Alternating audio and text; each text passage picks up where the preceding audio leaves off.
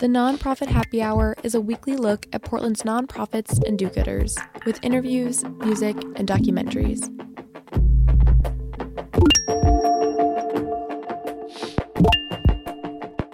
You're listening to the Nonprofit Happy Hour on X-Ray FM, brought to you by the Media Institute for Social Change, a public interest media lab that works to inspire, empower, and engage emerging media producers.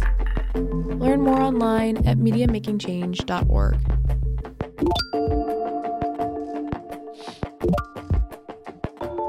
Today on our show, we're focusing on the international work of Child Aid.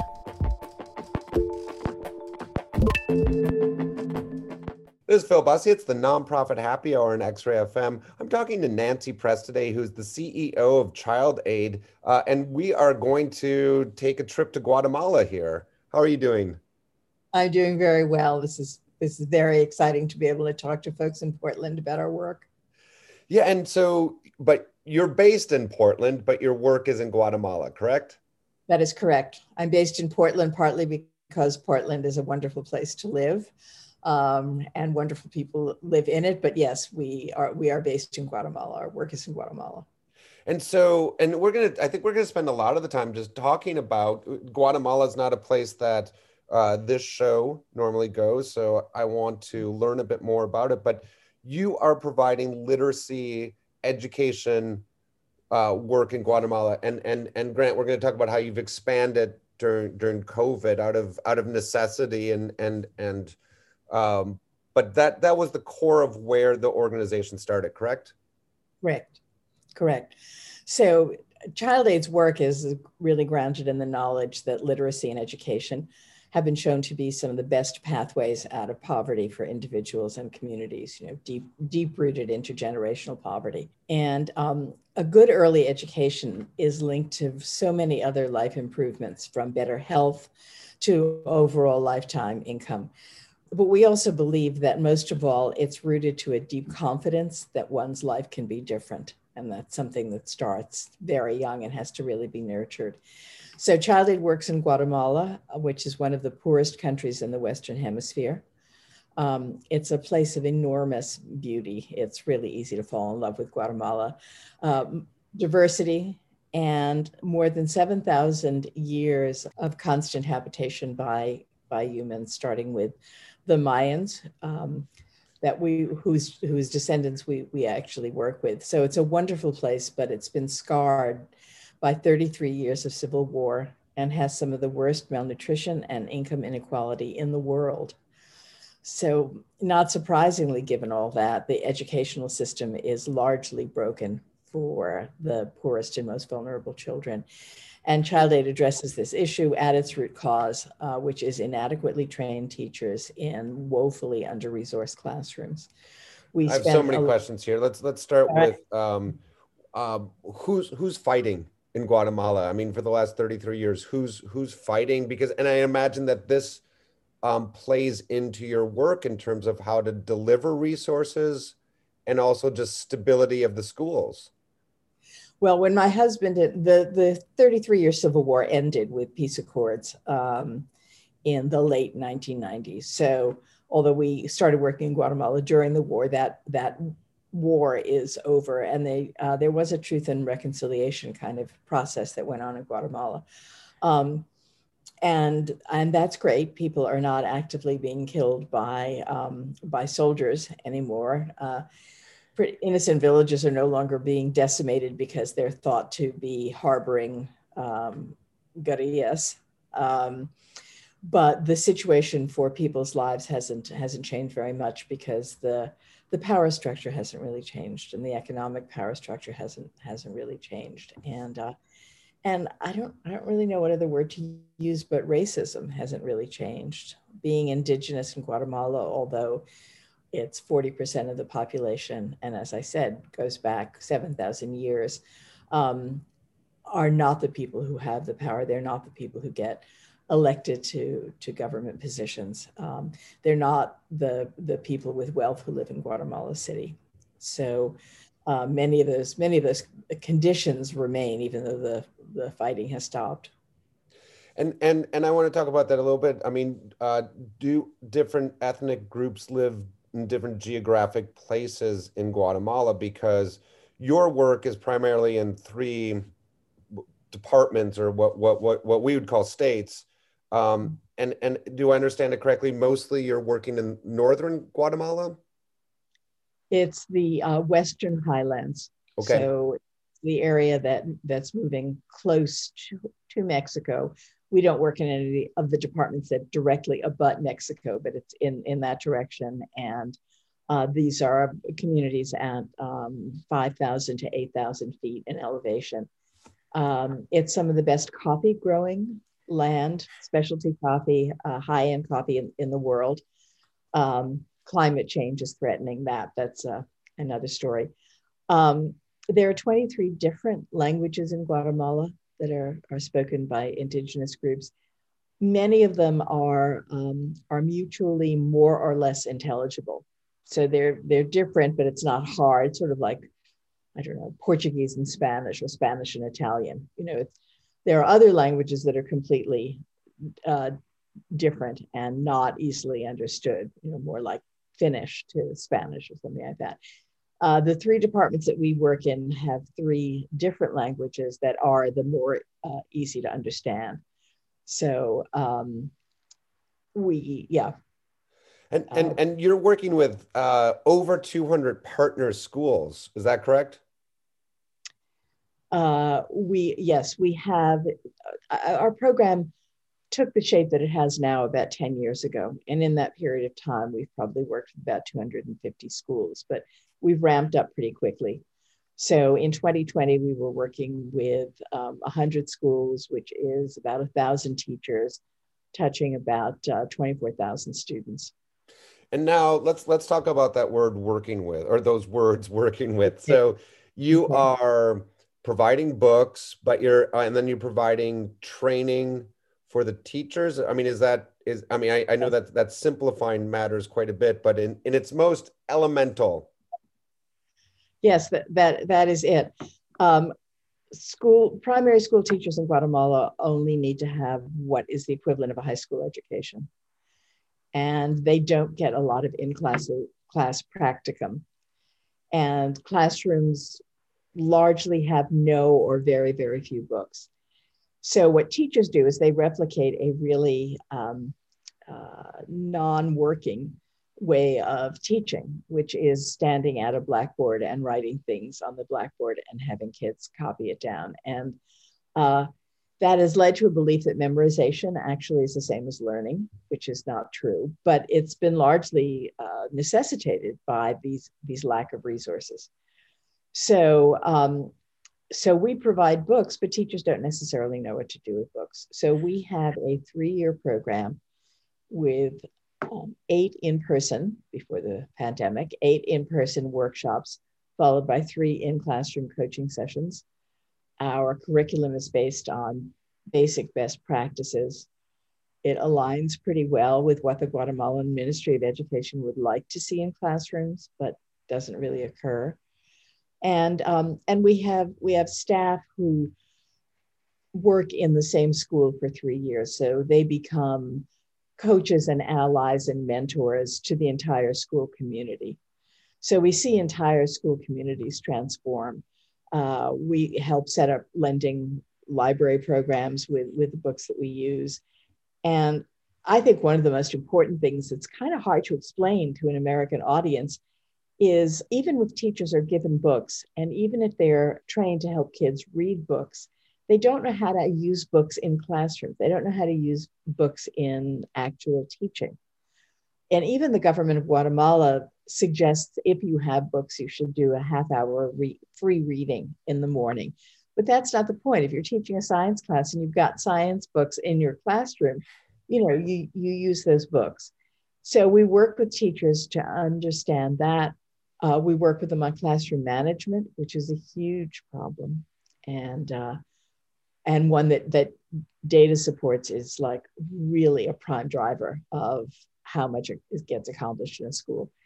So we work with classroom management. We work to help teachers identify the stronger and weaker students and work with them individually just, again, a lot of things that would be so normal in the US. I always wish that I could just teleport people down to Guatemala so that they could see what a classroom, a school there looks like. And it's how different it is from even the most underperforming school in the US.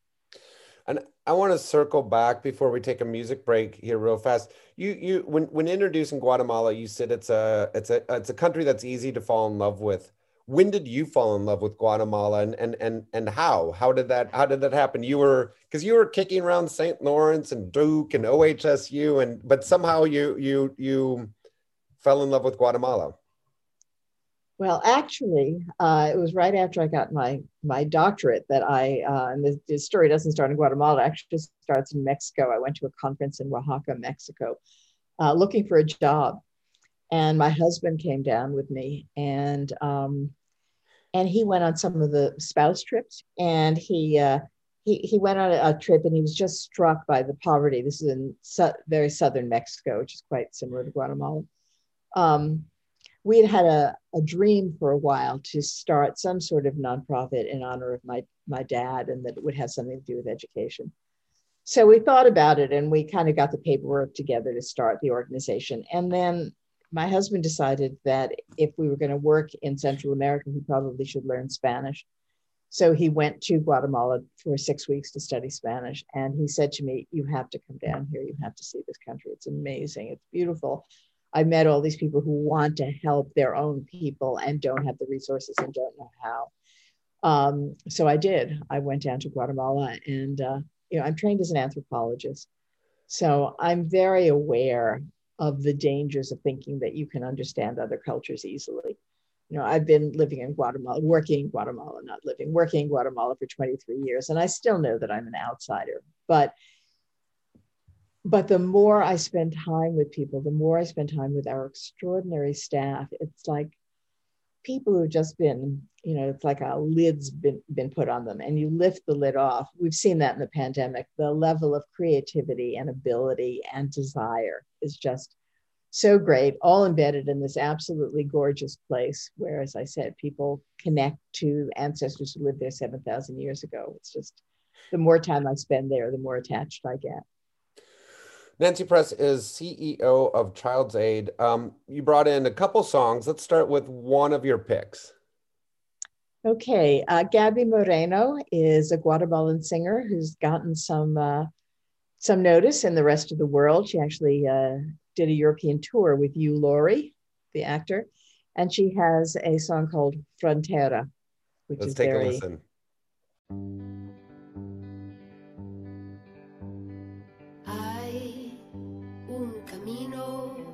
Que nos trajo hasta aquí, no conoce las fronteras, esta pasión dentro de mí, es anhelo el que me empuja cada nuevo amanecer, con mis temores, ilusiones y los restos de ayer.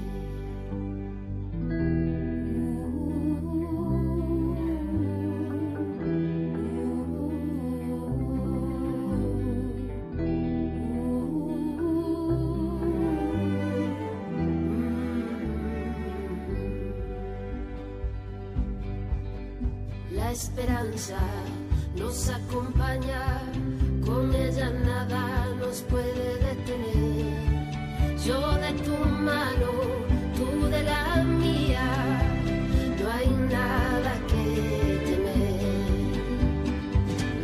Y río y bailo, está en mis venas, y libre sueño, yo pertenezco aquí, yo pertenezco aquí.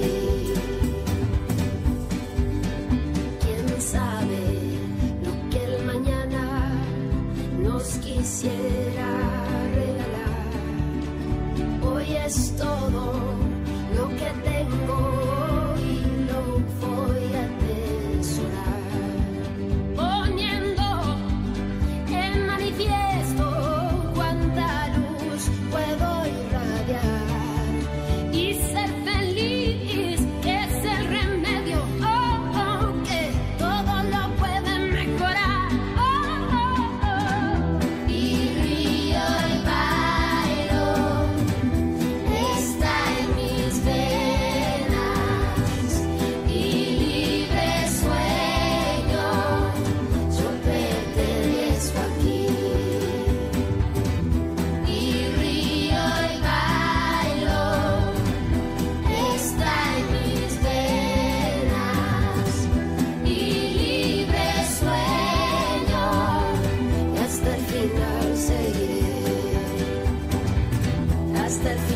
seguiré.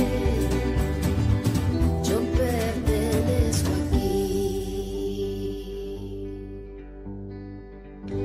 That was Gabby Moreno. This is Phil Bussey. We are on X-Ray FM, the nonprofit happy hour, talking to Nancy Press, who is CEO of Child's Aid, which works primarily in Guatemala, providing support for elementary schools. But that's changed. That obviously changed. A lot of your work was, as you were talking before the music break, was about providing training and support and supplies for elementary schools to really help children there. And there's been tens of thousands of children's lives that you've affected to help them reach their potentials. Pandemic shut that down, or shut down a lot of the avenues for you. The pandemic was, as for obviously the entire world, really, really a shock. And my board, said to me, what are you going to do? Is this organization going to survive? And the thing that's been amazing this year, has amazed me as much as anyone else, is that actually what we've done is thrive. And part of it is that we're a very hands-on organization, and I have not lost the belief that there's something that happens when a teacher and students or a teacher and a coach meet in person that's very difficult to replicate. And I've always been very cynical about the idea that innovation and technology are synonyms, and the only way you can be innovative is by using technology. But we had to adjust during the pandemic. And so the first thing that we did was figure out how to do our workshops via Zoom.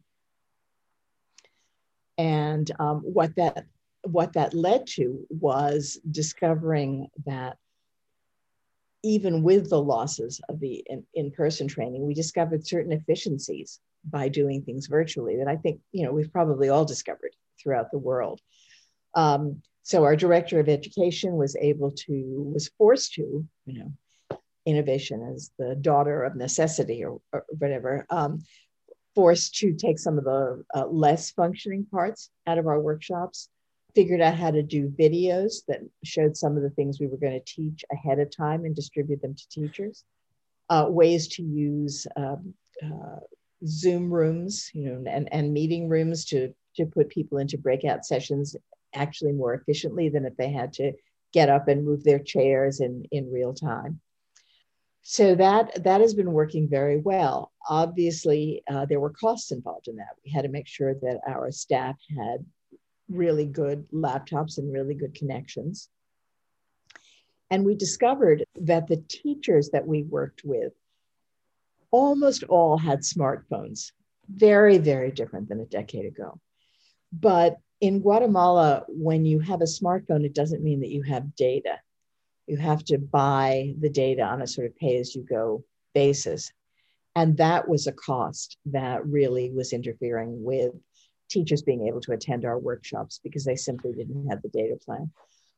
But we found a way to get data into the phones of teachers specifically for workshops, and that also cost money, but that overcame that problem. And we wound up with 95% attendance at our virtual workshops, which was, really wonderful. Teachers are still being paid. They have obligations to be doing teaching, but they have very little way to do it. It doesn't erase the problem that kids aren't in school.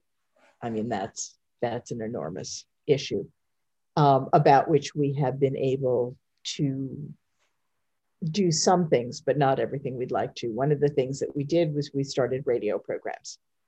And radio, we discovered through some surveying and stuff, it is the medium that reaches the most people. It has the greatest penetration. I don't need to sell you on the benefits of radio. Amen. But in Guatemala, few in areas that we work, these very poor rural areas, very, very few, maybe 10% have an internet connection, and not even a lot have television, but people get their news through the radio. Mm-hmm. And so we'd never done that before, but we started a call-in radio program doing read-alouds for kids, doing some of it in the languages that are spoken in those areas. So parents who weren't literate could be part of it. And we did some other things to try to connect teachers with their students. That's fantastic. And you've also, I mean, obviously Guatemala, as you first talked about, is one of the world's poorest countries. Mm-hmm. And it is, it's so hard to think about what, I mean, it's for you to see, I'm sure, what that exactly means on a day-to-day life. And one of those is the lack of money for food. Yeah. And that is something that as I understand, during the quarantine, the organization has started to pivot towards, so providing food relief in boxes. Can you paint a little bit of a picture of how that's rolled out? Sure. So I mentioned before that we did a survey to try to find out what technology was available to students and teachers. And we just kind of threw in a question about food insecurity. What's it usually like? What's it like now? And the results that were so devastating that in the staff meeting where we looked at the survey results, we had to kind of take a break. And everyone was so upset. And I just decided with my country director and director of development during this 10-minute call, we have to do something about this. So we took a deep breath and committed $150,000, which we did not have, to and we had it in the bank, but it was not in our budget, to try to provide food for families. We figured out which families in the communities we worked with had the greatest need, and we managed to provide provisions for 10,000 individuals for more than 6 weeks. We did this by working with the United Way of Guatemala, because they had access to bulk food that they packaged for us. We already had a distribution system because we distribute 30,000 books every year. So we worked with the schools where we work and distributed food. We have a volunteer whom I refer to as our chief medical officer. She's a Johns Hopkins trained physician who does not get any salary, but she helped the staff teach the schools about the best COVID protocols. Made sure everyone had masks and gel and were standing outside and distanced from each other. And we did 3 distributions over a couple of months to try to deal with the problems. We heard about parents who were putting their kids to bed at 4:30 and 5 o'clock so that they would sleep through the dinner hour when they weren't going to get fed. Parents feeding their kids, a couple of handfuls of rice for the whole day. The economy tanked, tourism ended, inflation began. It was really a bad situation. But I was very proud of us as an organization that we could do something we'd absolutely never done before and do it rapidly and efficiently. Nancy, our time is unfortunately winding down here, and we've only just superficially been able to talk about the work that you've done and the issues that people are facing in Guatemala. But I appreciate you taking the time and talking with us about it. If one of our listeners was inspired and they said, hey, I would like to get, some food down there or books, or how do people support your work? So the thing to do is to go to our website, which is child-aid.org. We're currently doing a campaign to help teachers stay connected. And we have all of our usual work. Our hunger work is still up there. The best thing somebody can do is actually subscribe to get our emails, follow us on social media, on Facebook. And there are many, many ways to get involved. And just knowing more about Child Aid, talking about Child Aid to other people in Portland would all be wonderful. Nancy Press is CEO of Child Aid, and we're going to try to squeeze in just a little more music. We may not get the whole song here, but why don't you cue up one more song for us? Okay, so the title of the song is Somos, S-O-M-O-S, and the artist is an indigenous Mayan woman. Her first name is Sarah, S-A-R-A. The second name I will spell for you, C-U-R-R-U-C-H-I-C-H. Korucic. And the first part, the intro to that song is just instrumental, and it sounds very Mayan. Wonderful. Nancy, thank you so much for taking the time. I really appreciate it.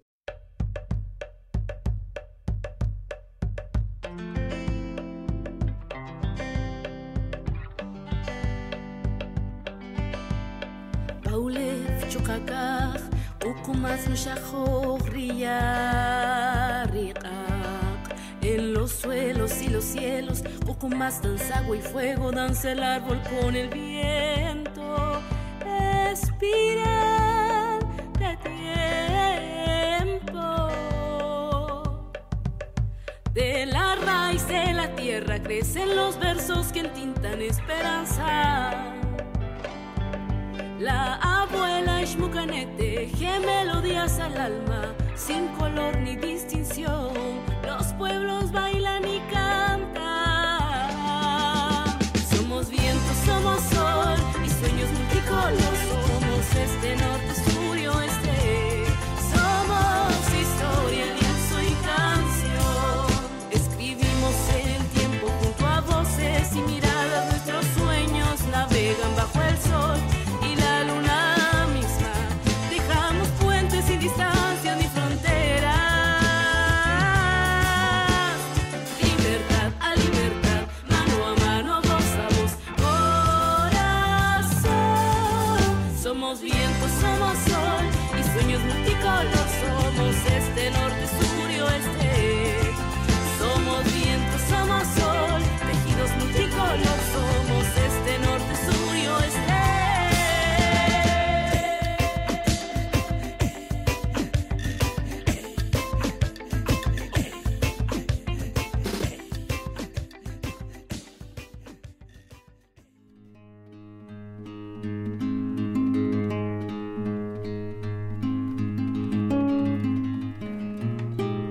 The Nonprofit Happy Hour is made possible by Beneficial State Bank, a certified B Corp that holds to what it calls a triple bottom line of social justice, environmental well-being, and economic sustainability.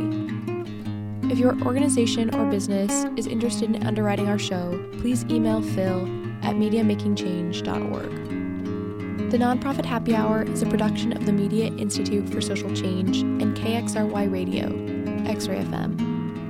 Our host is Phil Bussey. Our executive producer and editor is me, Carly Meisberger.